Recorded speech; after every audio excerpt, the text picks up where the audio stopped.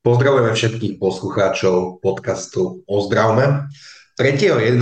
som sa v našom štúdiu stretol s mojím dnešným hosťom, ktorým je bývalý minister zdravotníctva pán Rudolf Zajac, a pán doktor Zajac vtedy povedal: nie som si istý, či si ministerka Dolinková uvedomuje, v akom stave je slovenské zdravotníctvo. Tento piatok, teda 2. februára, plynie 100 dní, odkedy pani prezidentka Zuzana Čaputová vymenovala súčasnú vládu. Pán doktor, potvrdila sa vaša obava z toho, či si pani ministerka Dolinková uvedomuje to, v akom stave sa nachádza slovenské zdravotníctvo? No, nie som si istý naďalej. Um, Možno treba povedať pár vecí, že prečo. Tak v prvom rade máme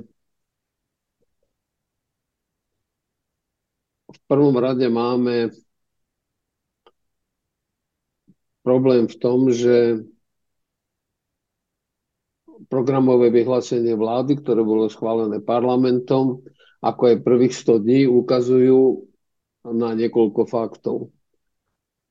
Medzi tým sa ale udiali dve také skôr zaujímavosti ako vážne veci.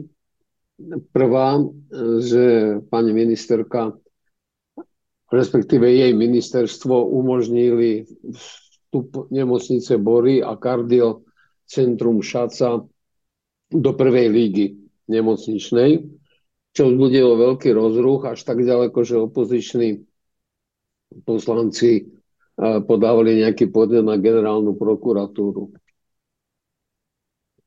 Ten problém je v tom, by som povedal, zaujímavý, že riadíme sa podľa hlúpeho zákona, ktorý nikdy nemal vstúpiť do platnosti, a to je to tzv. Optimalizácia siete nemocníc. A teraz sa nám len vracajú tie plody tejto hlúposti.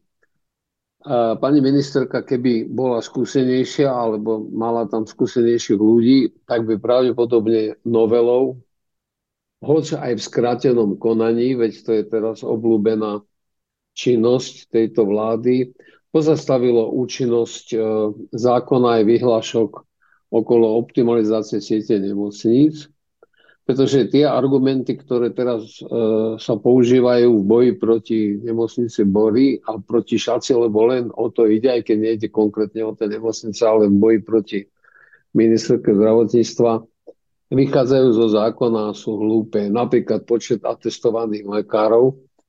Som sa vyjadril celkom verejne už v novembri 2023,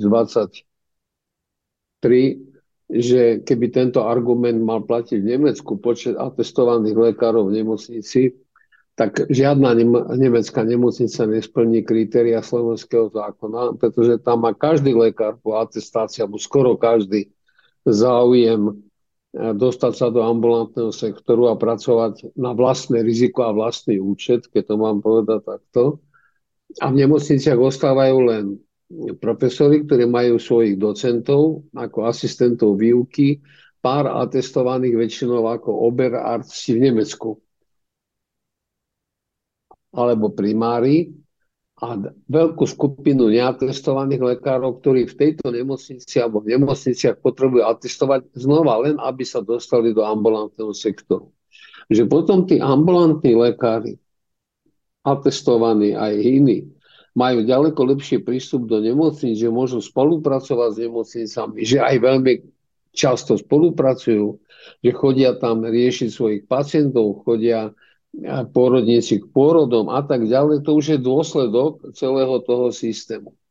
Druhý taký závažný argument je, že napríklad nemocnica Bory nesplňa kritéria reónu, že nemá v rajóne, či jak to teraz volajú, 900 000 pacientov, alebo koľko to tam chcú mať. Ale to je holý nezmysel. Tí pacienti sami hovoria, kam chcú chodiť, a nie, že nejaká bláznivá ženská na ministerstve, ktorá sa hrá na členku reformného tímu, určí, koľko musí byť rajón. A keď vôbec pojem rajonizácia, svojím spôsobom by sme nemali ani poznať, pretože nejde o to, kto je v rajóne, ale ide o to, kde pacienti chcú chodiť, komu dôverujú a kde sú dobré medicínske výsledky. Teda narážate na voľbu pacienta, na jeho slobodnú vôľu No tak toho, do ktorej samozrejme, nemocnice chce ísť.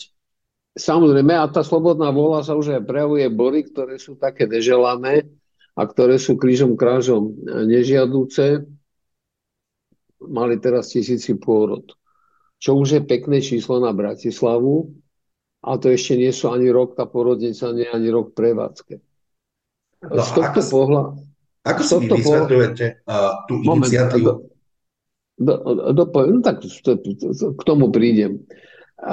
Tým pádom si sama sebe, lebo sa bavíme o prvých 100 dňoch, pani ministerka sama sebe trošku vykopala problém, alebo hrob, alebo jamu, lebo stačilo pozastaviť účinnosť toho nešťastného zákona, ktorý je zlý, a nech mi aj poslucháči vašej stránky, aj diváci, ale aj všade inde, kde to hovorím a píšem, ten zákon je zlý, je nereálny, vedie k otrhnutiu ambulantnej starostlivosti od nemocničnej a 1000 iných vecí, ktoré sa potom prejavujú vo výsledkoch. A že prečo to robí opozícia? No, to je dobrá otázka. Tak sú tam ľudia v tom zdravotníckom výbore, ktorí mali možnosť meniť slovenské zdravotníctvo a ktorého výsledky teraz poznáme. Nie sú to ale iba ich výsledky, sú to aj výsledky predchádzajúcich Ficových vlád. Stačí podať pár čísiel. Dopadli sme druhý najhoršie alebo najhoršie z uhlu pohľadu úmrtnosti, nadúmrtnosti na COVID. Teraz sa dokončuje štúdia, ktorá skúmala COVID a jeho nadúmrtnosť aj z iných dát a z iných parametrov, a tie výsledky sú podobne nepriaznivé pre Slovensko.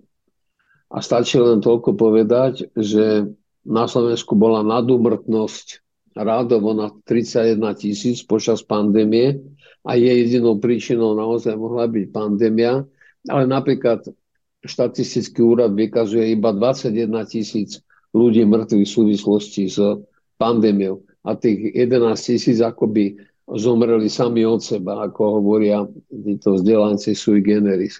Je to problém úradu, je to problém spracovania dát, je to problém úradu pre dohľad, je to problém všetkých iných, ale je fakt, že Slovensko je predposledné, možno až posledné. Nedávno sme sa bavili aj spolu o štúdii o efektívnosti. Slovensko je veľmi, ale trvale veľmi nízko. Veľmi málo, z tých málo peňazí, ktoré máme, veľmi málo vieme využiť prospech zdravotníctva.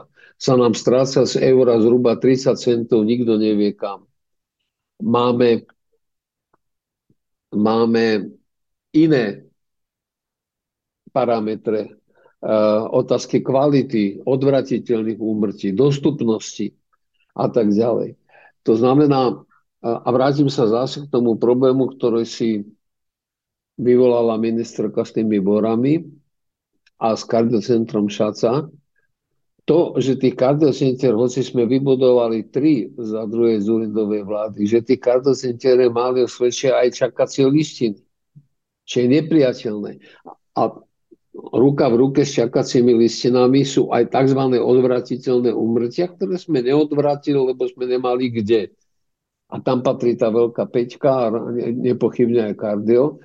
Takže urobili dosť 1000 operácií, intervenčných výkonov, takých onakých vecí a stále je to málo. Hoci je to v jednom meste a sú to v podstate, by ešte na Slovensku bolo treba najmenej 2-3 komplexné kardiocentra otvoriť, aby sme sa trošku vyrovnali Európe alebo aspoň Čechom. No a prečo si to tá opozícia robí? No tak, lebo opozičnú prácu považujú za dôležitú, čo ja si myslím, že je dôležité. Nahľadajú argumenty, čo je asi dôležité, ale tie argumenty by mali byť opreté o niečo rozumnejšie, ako je práve optimalizácia siete nemocníc, na ktorej sa mohutne podpísala vtedajšia ministerka Kálavská, volalo sa to stratifikácia, alebo potom minister Krajčí, alebo minister Engvarský. Ale treba dodať, že v tom čase, ale za čase, v období, kedy bol pán Marek Krajčí ministrom zdravotníctva, bol pán doktor Stakura štátnym tajomníkom, i keď samotná optimalizácia sa prijal až za Lengvarského a pán Oskar Dvožák pracoval na ministerstve a bol jeden z spolutvorcov optimalizácie siete nemocníc. Ale áno, no tak však ako na Slovensku je to tak, že ľudia, ktorí tomu nerozumejú, to riadia a či sa volajú tak alebo onak je nepodstatné. Uh, Jediný človek, ktorý tomu ako tak by mohol rozumieť, je Tomáš Salaj. To len hovorím na konto tejto veci, ale aj on by si mal začať dávať pozor na svoje vyjadrenia, lebo je ústavný činiteľ a je z môjho reformného týmu a tiež by mal vedieť, že nemôže povedať čokoľvek, čo mu slina donese na jazyk, ale Vary sa to naučí a bude z neho do budúcna niečo viac ako len takýto opozičný politik. Na druhej strane tá opozícia je dôležitá samozrejme, aby strážila, aby dávala pozor. Žiaľ Bohu, zádrabka, ktorú si našli voči ministerke z hodou okolností výsledkom jej hlúposti, keď ešte nebola opozíciou. Tým by som tento jeden bod uzavrel. Takže celkovo hodnotíte, ak si teraz odmyslíme váš názor a vašu argumentáciu ohľadne stratifikácie alebo neskôr optimalizácie, tak zaradenie Borov a Šace hodnotíte pozitívne? No samozrejme, že to je pozitívne, ale je to v rozpore so zákonom, ktorý je. To znamená, ak to mala urobiť, mala pozastaviť účinnosť zákona, tak ako sa pozastavuje účinnosť zákona stavebného, ktorý sa teraz bude údajne významne meniť, lebo nie je to pripravené. Takže tak ako sa nemalo, a o tom sme sa my dvaja bavili, nemala sa meniť tá právomoc odvolania úradu, teda predsedu úradu pre dohľad nad zdravotnou starostlivosťou, ten mal ostať autonómny a keď sa chceli zbaviť tej Blahovej, v čom im fandím, pretože tá osoba tam nemá čo robiť, tak mali využiť to, čo im zákon umožňuje, že nemá príslušné vzdelanie a že podniká v tejto funkcii. Tak to bolo dosť dôvodov, lenže oni to neurobili a to je druhý problém, že odoberú nezávislosť úradu pre dohľad a tým ten úrad bude naďalej zhumplovaný a už vôbec sa nepodobá tomu, čo sme chceli, keď sme ho konštruovali. A poviem aj príklad, ktorý je aj smutný. Ten úrad je vlastne posledný auditor. My sme mali záujem, aby prepitvanosť, znie to strašne ten termín, ale je to terminus technicus, bolo zhruba 25% úmrtí. To by bol dobre zrkadlo toho, čo sa vlastne v tom medicínskom živote deje a tie poučenia z tých pitieb by hodne slúžili na zlepšenie kvality. No ale v dobe covidovej sa pitvalo okolo 7 000 ľudí ročne, hoci úmrtnosť nám stúpla v priemere o 10 000, z 55 na 65 000. Tak žiadnych 25%. My sme ešte klesli a to je výsledkom neschopnosti úradu, respektíve úradu, ktorý si v roku 2006 podriadil Fico, ktorý potom mal chvíľu samostatnosť 2010-2011, potom si ho znova podriadil Fico, potom získal samostatnosť 2021, ale žiaľ Bohu dosadil tam Heger alebo ktorý, práve túto osobu a táto osoba sa stala potom aj príčinou. Bol to Marek Krajčí. No tak Krajčí, to je jedno, ktorý z nich bola Hegerová poradkyňa, tak už to niekde upietli tam doma. Sa stala príčinou, že kvôli nej sa mení tá samostatnosť, to je ako zámienka. Fico by ju bol vždy zobral, nepotrebuje tu žiadny úrad.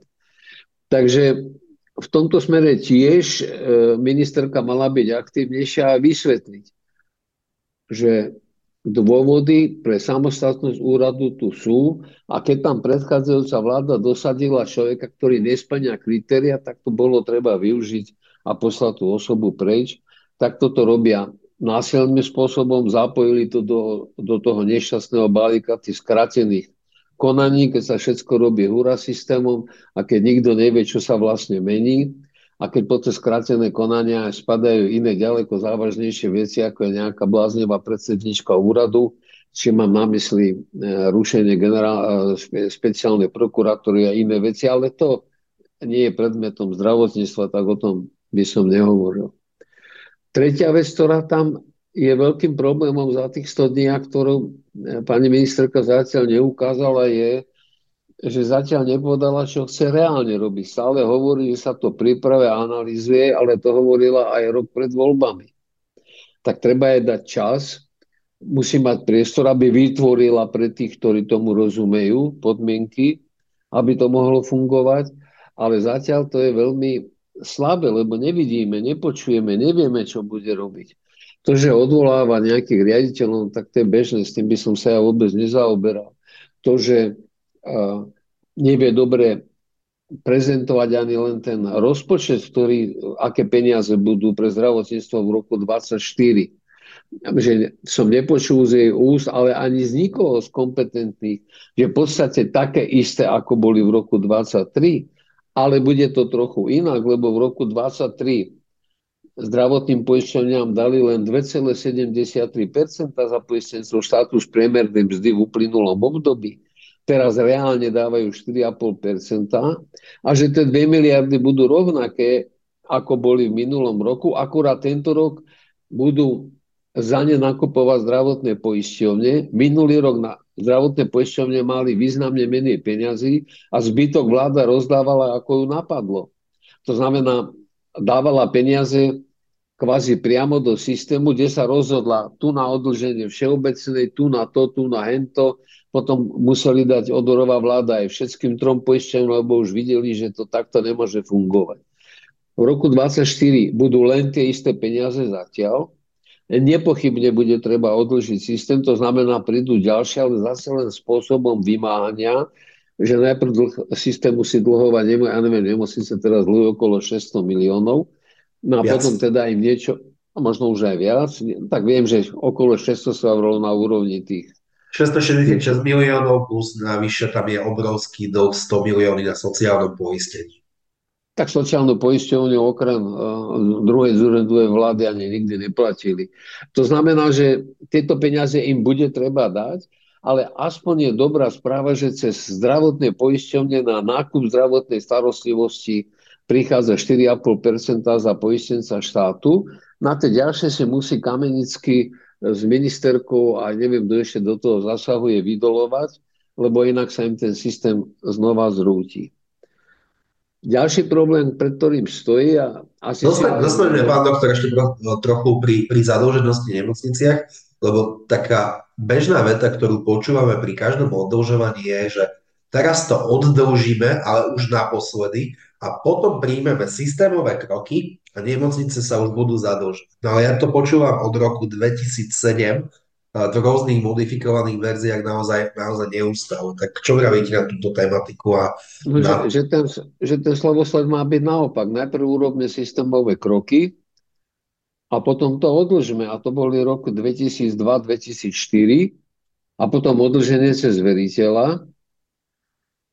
A tie nemocnice, ktoré dokončili transformáciu na akciové spoločnosti, do dneska netvoria dlhy, je ich 5 alebo 6, to už si nepamätám. A tie, kde bola zastavená ich transformácia z dôvodov, lebo Mikuláš Dzurinda sa rozhodol, že už mu to neprináša politické body, ale politické straty, tým sa bavíme o konci roku 2005 a roku 2006, no tak tie nemocnice ostali v strabe a veselo tvoria tie dlhy ďalej a tvoriť budú. Dá sa povedať, že tie dlhy tvoria preto, lebo môžu? Aj. Nie len preto, tvoria ich aj preto, že medzi tým sme prešli 2 ťažkými mzdovými vydieraniami, tým naražam na akciu Lekársko-odborového zväzu z roku 2011-12 a teraz z roku 20, tuším 2 alebo 3, keď Lekársky odborový zväz hrozbou štrajku, pre ktorou sa politici svojím spôsobom pre mňa z nejasných dôvodov rozsypali, lebo hrozilo, že odíde 2000 lekárov, otáznik je, kam by išli tak rýchlo, ale pritom lekárske fakulty nám produkujú 800 lekárov každý rok, tak to je 2,5-ročná produkcia. A to je ten problém, že nemáme vôbec pochopenie pre tie systémové zmeny. Takže nemocnice teraz už tie dlhy musia tvoriť nielen preto, že môžu a štát ich odlží, ale aj preto, že lekári vydolovali pre seba mzdy, na ktoré nemáme finančné krytie. Jednoducho mzdy máme západoeurópske, ale finančné krytie máme stredovýchodoeurópske. No a to bude len pokračovať a keď nemocnice do roku 2022 dávali 80 až 90% svojich voľných zdrojov na mzdy, no tak teraz pomaly budú dávať 105%. Takže tie dlhy sú naprogramované dopredu a zaujímavé je, že vždy tí lekári protestovali, keď nebol Fico pri moci a aj tá vláda Ivete Radičovej, aj tá vláda, buď to bol Matovič alebo Heger, to už neviem, jednoducho pustili do gati. Ale pustila aj česká vláda do gati, keď bola, ďakujeme, odchádzame. Zrejme politici pod prísľubom ďalšieho zvolenia nemajú v sebe ten gen, že tie zmeny treba urobiť, proste povolia a potom sa všetci čudujú, že systém nefunguje. A dneska je Stachura s Krajčí múdry a Dolinková s Druckerom majú byť tí hlúpi, ale pred rokom a pol alebo pred rokom to bolo naopak. Takže Bohu, nerozumiem tomu, ale je to tak. Chýba nám tu ucelená vízia a chýba nám tu názor. Tretí problém, ktorý má ministerka, je problém politický. A to, že jej principálovia, ktorým je v tomto prípade Peter Pellegrini, ale aj Robert Fico, určili hranice, v ktorých sa môže hýbať, a to je, že nebude definovaný nárok poistenca na úhradu z verejného zdravotného poistenia. Teda ľudia, ktorý by predpokladal aj nejaké vlastné peniaze. Ľudia dávajú vlastné peniaze do zdravotníctva, ale formou korupcie, nedávajú ich formou legálnou. A nie je definované dodnes. V programovom vyhlásení vlády samozrejme je opakovaný nárok, ale na tie veci, ktoré sú v rámci európskych smerníc. To znamená na veci na časovú a miestnu dostupnosť zdravotnej starostlivosti, to znamená do roka a do nejakého času. Ale to, aby ľudia vedeli, čo vlastne zdravotné poisťovne majú platiť. A to, že im nebudú platiť plne alebo čiastočne si musia platiť sami, to nemáme. A Zuzana Dolinková a rovno poviem aj Tomáš Drucker, ktorý o tom tiež všeličo vie a sú tak nejako v tíme, jednoducho majú politické zadanie, môžete všetko na svete, urobte zázraky, ale ľudia nesmú oficiálne platiť. No a v tom je to pokrytectvo, že tí ľudia neoficiálne platia jak murovatí. Platia významne viacej ako kedysi. Hovorí sa o 1 až 2 miliardách eur ročne. Áno, hovorí sa o 15 až 20% celého objemu v neformálnych úhradách. Tak si to vypočítame, máme 8 miliard, 20% z toho máme vypočítaných úplne jednoducho a vieme, kde sme. Takže to je ďalší jej problém, že podujala sa na to, ako to zdravotníctvo bude riešiť, ale súčasne má vopred obmedzené možnosti, pretože toto nesmie, toto. No a potom sú to také výkriky do tmy, ako to, že poďme vzdelávať o 150 lekárov ročne viacej. To je dôležité. Ale je to dôležité len potiaľ, že výsledky tu budú o 11 rokov, lebo 6 plus 5 platí. 6 rokov štúdium, 5 rokov po atestáciu. No čo bude za 11 rokov? Ja hovoril ten detko v tom vtipe, nikto nevie, čo bude v auguste. Nie to, čo bude o 11 rokov. Ale trebalo to urobiť, ja s tým súhlasím, aj keď to je trochu vytrhnuté z kontextu, pretože asi jednoduchšie by bolo sa vrátiť k tomu, čo už v zákonoch je a ktoré sa dá odtiaľ veľmi ľahko vyhrabať, a to, aby sa ďaleko lepšie ambulantný sektor vedel zapájať do ústavnej starostlivosti. Viem si predstaviť, že gynekológovia a pôrodníci ambulantní budú chodiť do pôrodnice a odvádzať v úvodzovkách svojich pacientiek pôrody. Viem si predstaviť, že chirurgovia budú chodiť operovať alebo asistovať pri operáciách v nemocniciach a že sa to bude robiť na profesionálnej báze legálne so všetkými parametrami, tak ako to je bežné obvykle v západnej Európe. Hej, to znamená, tam máme potenciál 10 000 lekárov. Ale tým, že ich sme zatlačili, a to sa podarilo úplne neuveriteľne tej vláde Krajčího a Lengvarského, do úplného pozadia, a že celá tá OSN ani neuvažovala o ambulantnom sektore, no tak to je potom ten výsledok. Takže Otázka, či ona vedela, do čoho ide, asi veľmi nie. A či robí všetko, čo treba, no určite nie, lebo má nejaké obmedzenia, ktoré má dané v úvodzovkách zhora. A s tým To, čo trochu je, súvisí aj na programové vyhlásenie vlády, v ktorom sa píše, že sa vykoná nejaký audit poplatkov. Mňa zaujíma váš pohľad na celý tento audit, lebo v princípe si neviem predstaviť, že audit príde na niečo iné ako na to, že ľudia za mnohé veci už platia, aj keď nesmú. Že to je asi jediné, čo z toho môže vzniknúť. Ale môže z toho vzniknúť niečo iné? no neviem. To neviem, pretože to sú politické rečičky, to nemá žiadnu pragmatickú alebo nejakú racionálnu bázu. A ako veľmi ťažko sa robí audit korupcie, no ale dá sa urobiť, keď sa robia dostatočne kvalitne vzdelaní a tak ďalej. To znamená, že myslím tým prieskumy a podobné veci. A v zásade treba povedať, že keď si neviem rady, tak zvolám komisiu. Ja som veľmi zvedavý, že to tá pani ministerka Dolinková pripustila, je len znakom toho, že hoci je to blízky spolupracovník Petra Pellegriniho, celý ten spolok nevyzerá, že by bol úplne svojprávny. Tým myslím ten hlas, jak sa to volá. Lebo teraz vznikla nejaká komisia na prešetrenie covidu so všetkým, čo s tým súvisí. A na čele tej komisie je vychýrený antivaxer. No tak to je taký pre mňa potom človek, ktorý hovorí, že Zem je plochá. No tak vytvorme komisiu, preto či Zem je naozaj gulatá. Lebo ja si myslím, že je plochá, že to je doska od severu na západ. A na konci sú ešte mamuti tej dosky, aby ľudia nepopadali do vesmíru. A to je trochu problém, pretože z toho je aj vidieť, ako pre občanov je to úplne ľahostajné, tak to bude nejaká komisia. Pre mňa je vidieť, že tá ministerka si nie je úplne istá v tých kramfletoch. Čo sa mi páčilo, že vy povedali niekde medzi riadkami, že asi miesto rásoch, ktoré by bolo treba predať, by možno začali alebo urobia koncepciu dobudovania Ružinova. To je jeden rozumný krok, ktorý by som ocenil, lebo Ružinovskú nemocnicu ľahko môžem zdvojiť, ľahko môžem do novej presťahovať tú staršiu a rekonštruovať aj zajazdiť tú staršiu, aby splňala kritéria nemocnice 3. tisícročia.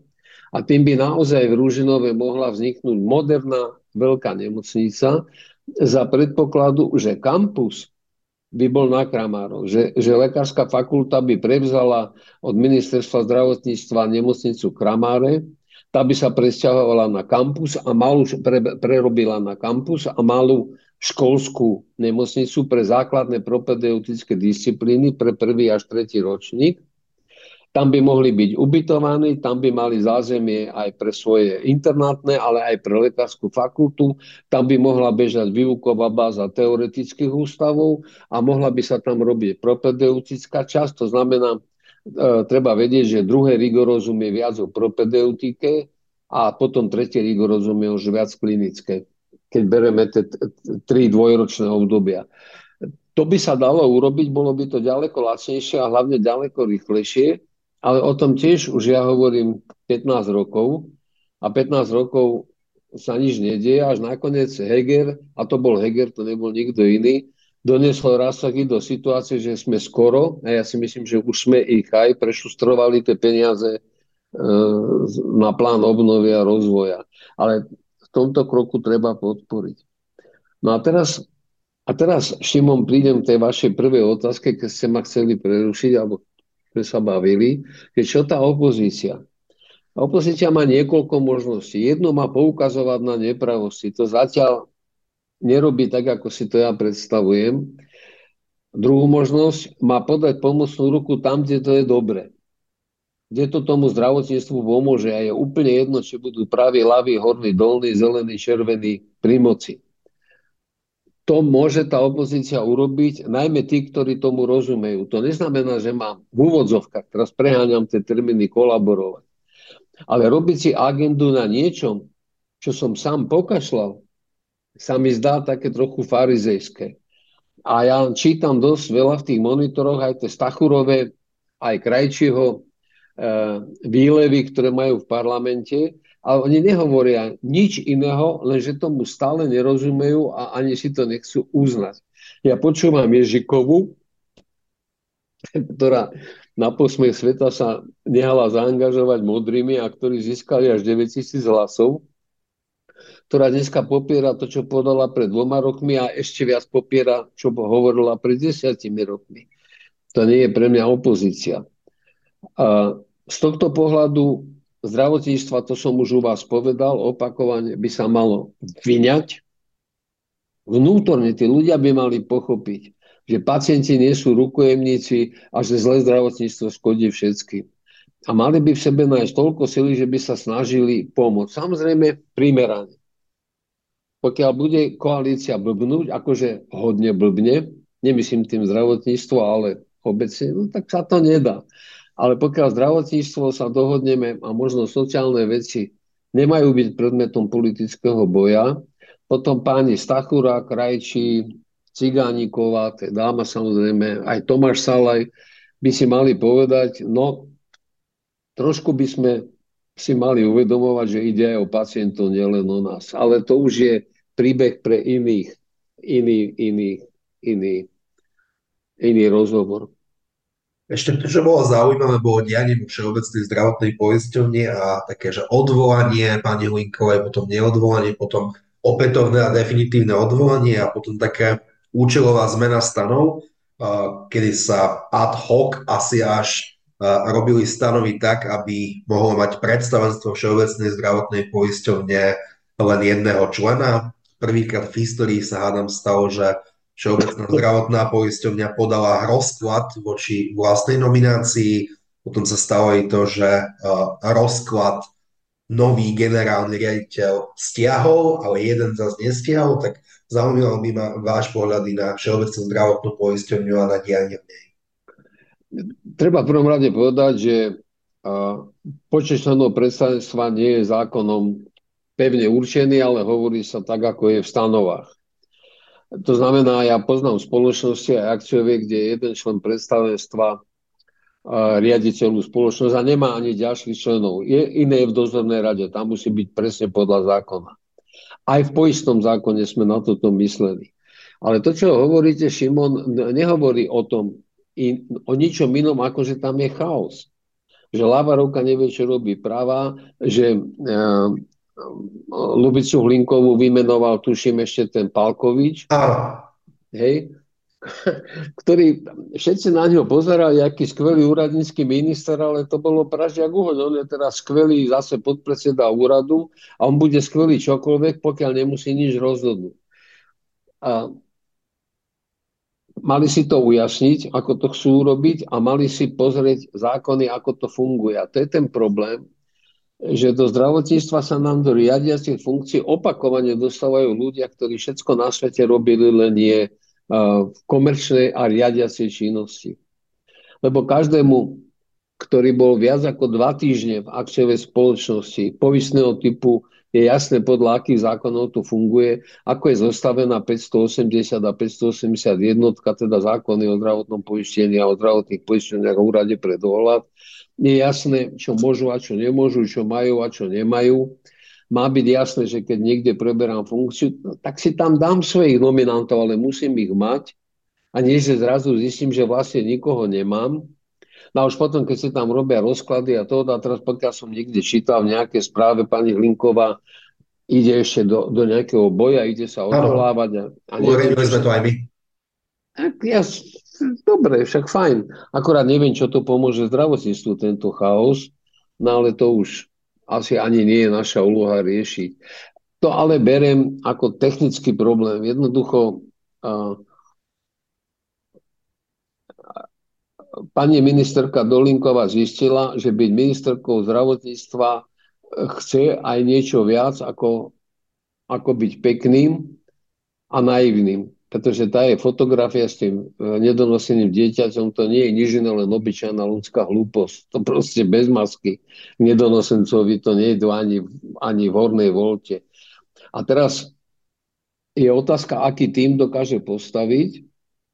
A treba povedať, že Zajacová reforma len vtedy mohla sa stať Zajacovou reformou, keď vznikol celkom spontánne tým mladých ľudí, ktorých dal Peter Pažitný dokopy. Každý tam došiel od inakadiaľ, ale všetci mali jeden cieľ.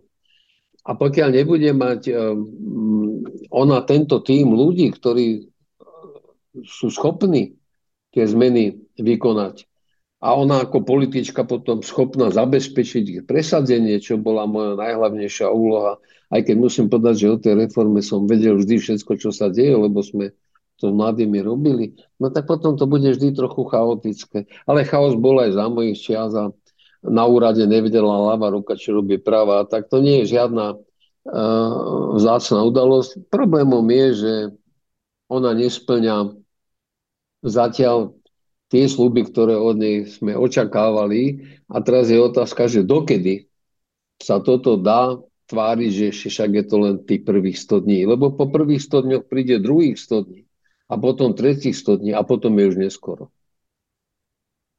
Ak by ste mali celkovo zhodnotiť výkon ministerstva pod vedením pani ministerky Dolinkovej, aká by bola vaša známka?